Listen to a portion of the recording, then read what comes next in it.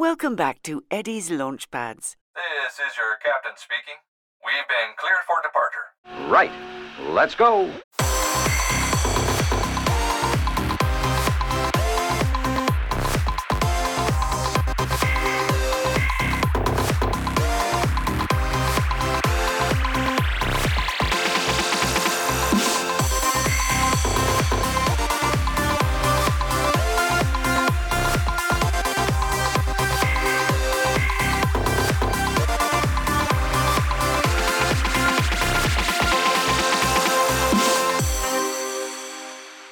Stand by for action. You are listening to Launchpad, the Dogsthorpe Infant School podcast. That's right, here we are again.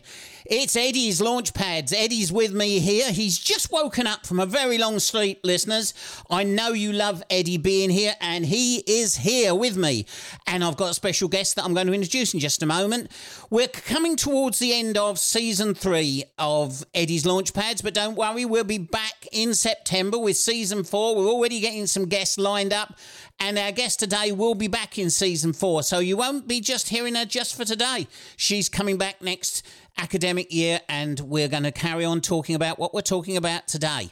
Now, bereavement can happen at any time. I've got to introduce to you someone who's going to help us. In fact, she's just written and donated a book to our school, and I'm delighted to welcome Joanna Moore to the show. Welcome to the show, Joanna. Thank you so much for having me. Now, before we get on to your book, I'd like us to talk about this subject of bereavement. We have talked about it before with Sue Atkins and other authors on the show, like Adam Searle. All sorts of people have been on and we've talked about this subject. What is your experience of this, and what is your thoughts? I don't think that we're doing enough to talk about grief and bring grief awareness into the limelight. I think that children easily get forgotten when it comes to grief because they take their cues from adults, and adults and parents really struggle with it because it's a really difficult and painful subject. And other sort of professionals also can struggle with it, and then it doesn't actually get the space to be discussed. And I think we're always in schools and out of schools talking about developing and supporting children's resilience in life, yet we're never really talking about one of the most difficult topics that we all have to go through at some stage, not only with our own lives, but with the people around us. There's no escaping it.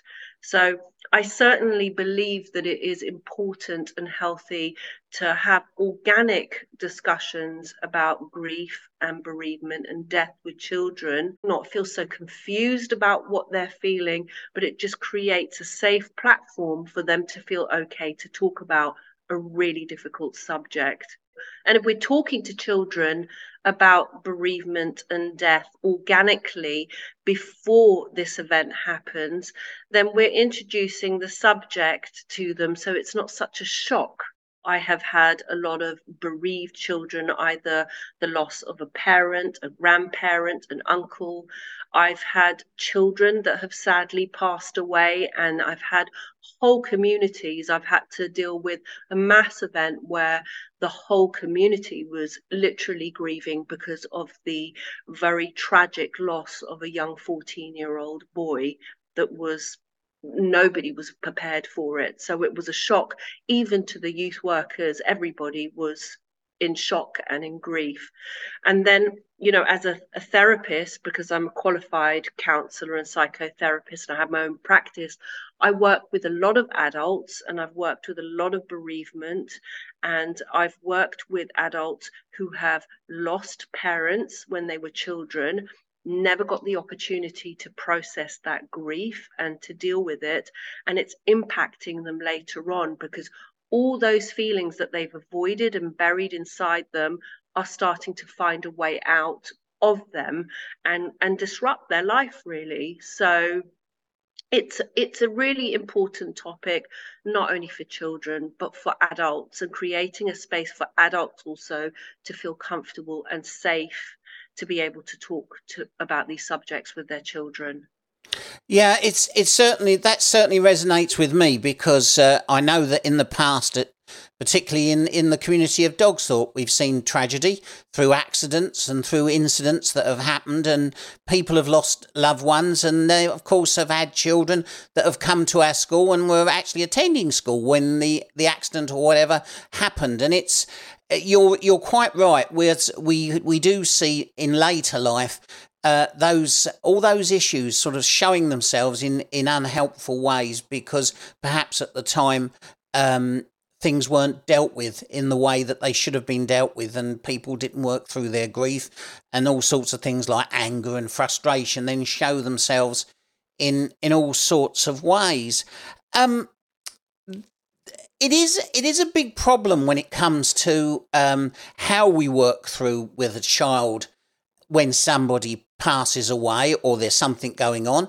What would you say is what are the sorts of things can we do, and what would you advise teachers that are perhaps going through this at the moment? I mean, I think any teacher will know that age-appropriate language and age-appropriate resources are really important. And then you also need to think about individual children's needs, because children are not generic, and you might have children with different backgrounds, different cultures, different religious beliefs, and you also might have children that might be neurodiverse and might need information being delivered differently. So I certainly am not for one glove fits all, never been a fan of that. That's why I don't only sort of like go on about promoting my book, but other bereavement books and other learning resources, because I think that you need a lot of variation. You know, when a child comes to school, we don't go, well, here's some soft play, enjoy it for a day, and that's it. That's all you're getting. You'll be nurtured and nourished from that one session. No, what we do is we continuously offer children support. We continue engaging with them to explore the world around them, to teach them new things. We're consistently, as parents, teachers, caregivers, telling children and correcting them and supporting them and telling them the reasons. It's, you know, I've never heard of anybody tell a child something once and it go in and that's it. Miraculously, it's done. If only. and ticked, and the box is ticked. It isn't. This is about having a natural, organic discussion continuously. Put your rubbish in the bin. Be kind. You know, I was looking at children lie because they're worried that something's going to happen if they tell the truth. Explore the concern.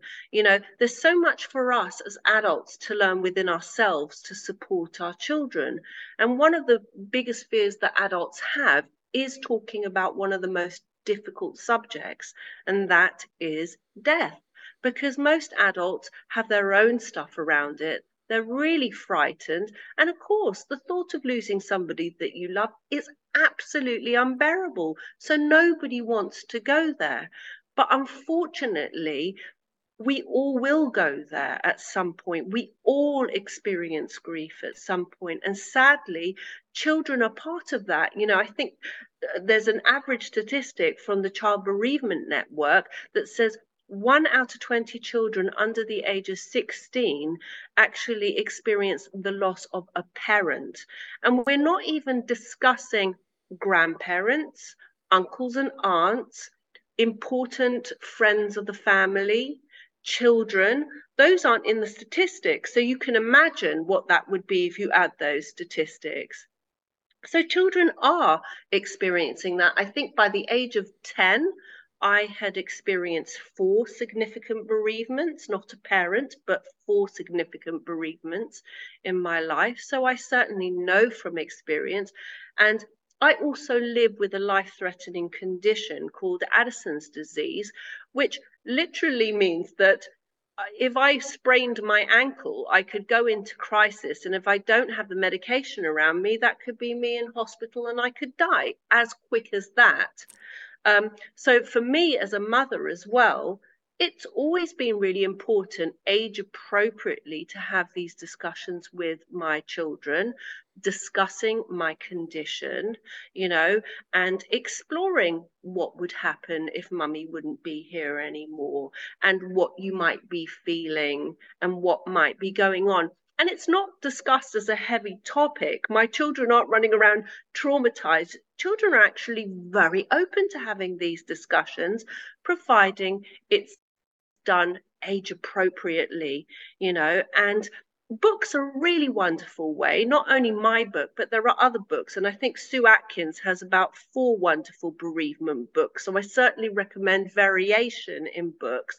But books are a wonderful way to take away the focus from your own personal life, and then you can have those discussions through the story, like you do with friendship or recycling awareness. You read a book, you discuss it. What do you think? What do you feel? Mine's about Alana the mermaid who experiences the loss of a grandparent.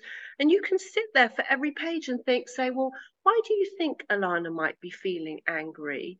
What might be going on? And you can introduce it lightly as a conversation. It doesn't have to be dark to have the conversation around death and bereavement and grief.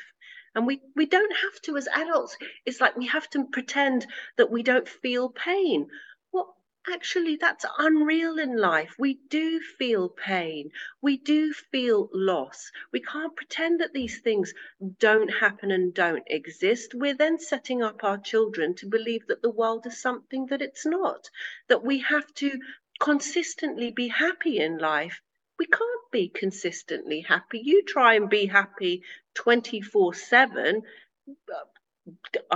Let me know your secret, because you can't. It's about going with the ups and the lows and having the skills to be able to try and work through it. And if you have a support network around you to support you through difficult things like bereavement, and bereavement, there's a massive one for children, for adults.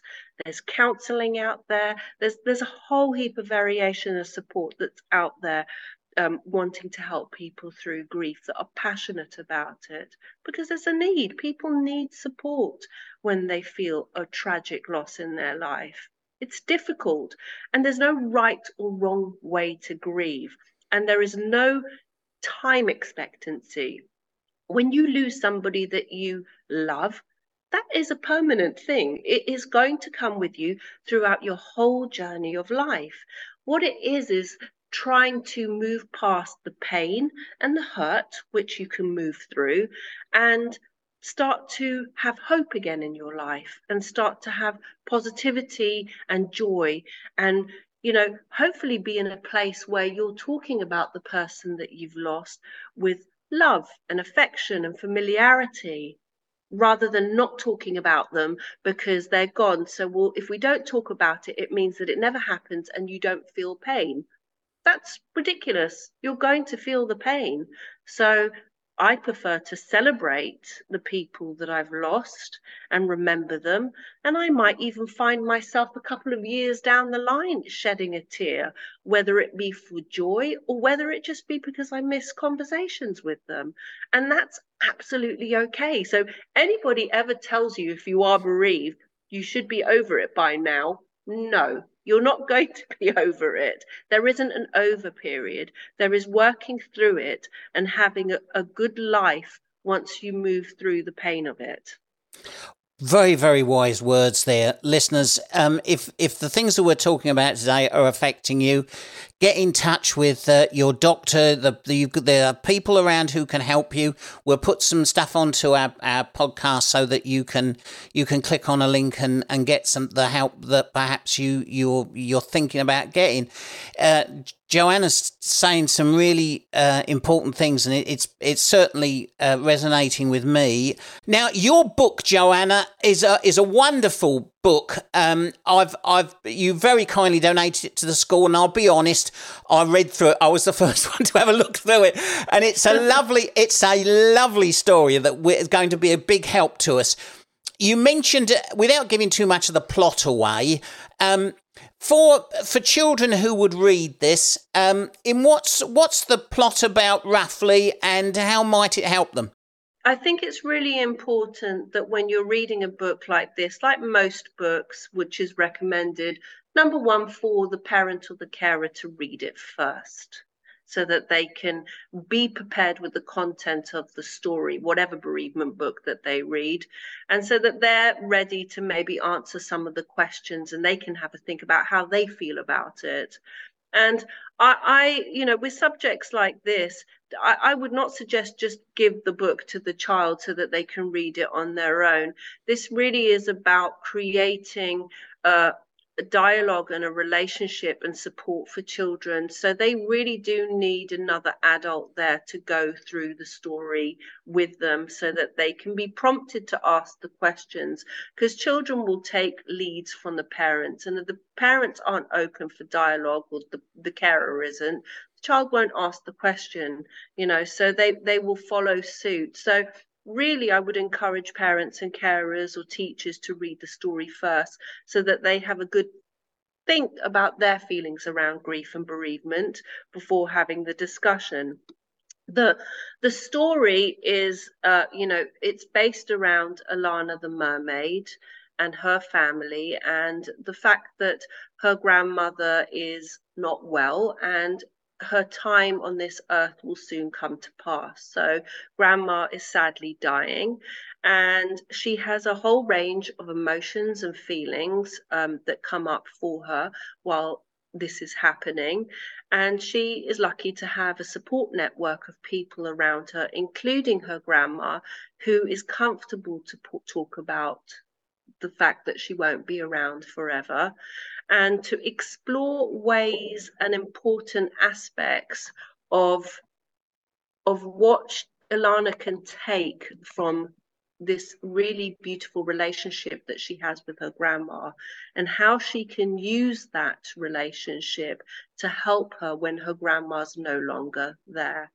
And sadly, at the end of the story, or coming close to the end of the story, the grandma does die, and it is about how Alana has processed those feelings and the support that she's got, and how she feels about that experience, and the fond memories that she draws upon in order to help her feel not so alone without her grandma. And because it's called Love is the Gift, I'm guessing that's, without giving too much away, that's the gift that grandma leaves with her, is it? That is the ultimate gift, really, isn't it? It is the most healing. It is the one that you can give that costs nothing and is received with joy. And it is the one thing that we all yearn and embrace. So, whatever background you come from, whatever financial or economical situation you come from, love is the only thing that you can have completely for free. And, it's it is the most wonderful gift for any child or any adult, actually. It's healing. It helps us to grow.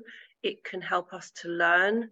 If it's done with care and love and respect, then you really have the power to grow people in such a positive way. And that's children and adults. So love is certainly the gift, I would say, for pretty much most things in life. But it's certainly the one thing that you get to keep of the person that is no longer here. And you get to treasure that and have that in your heart. Those feelings cannot be taken away from you. They're yours forever. And that's, it is the one thing, the one lasting thing, as you rightly say, that does last, and it lasts for years and years and years. And it's a free gift, and whether you've got whether you've got a faith or whether you've got no faith at all, love can literally lasts for generations, because it's the love that we have for somebody else is then passed on to another generation, and so it goes down the line. And I know a gentleman who lost his wife very, very early on in life. she sadly got very ill and she passed away and she was very young. And that man is now a very, very, very, very old man. He lays flowers at his wife's grave, and he's done that every single time, all those years. And it's the love that just keeps on giving. And that's the whole point. So thank you for your book, Joanna, and thank you for Love is the Gift. And we'll certainly keep it at school, and we'll use it wisely. We've had lots of authors on our Launchpad, and some of them have brought in books like yours about bereavement, and they're all different.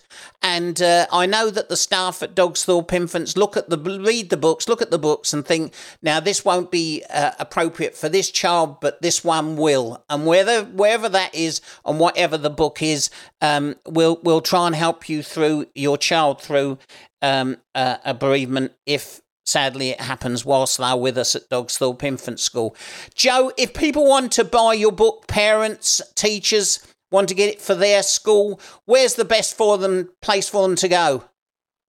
So you can get it from my website if you're in the UK, which is joannapamore.com. Pretty easy, my name. You can also get it on Amazon, and you can get it at Waterstones. So there's 3 main locations that you can get it from. And, if you want information, you can follow me on Instagram or on Facebook or on Twitter. Main name is Love is the Gift for all of those. I do actually, when I post stuff, I do also post stuff like for the whole family. So I won't only promote my own book, but I do promote other children's books on bereavement, other teenage books for bereavement, other adult books for bereavement, because my belief is that, grief, when it hits a child, it hits the whole family. It's not only the child. And, supporting parents is really important because they in turn support their children. So the resources, we just don't have enough resources on bereavement and grief. So I really encourage, get a selection of books. And, if you haven't gone through a bereavement yet in life and your children haven't, then find a couple of books that you're happy with that you can read with them, either from the library, or if you're going to buy them, have a few on your bookshelf so that they can just be part of the natural reading at home.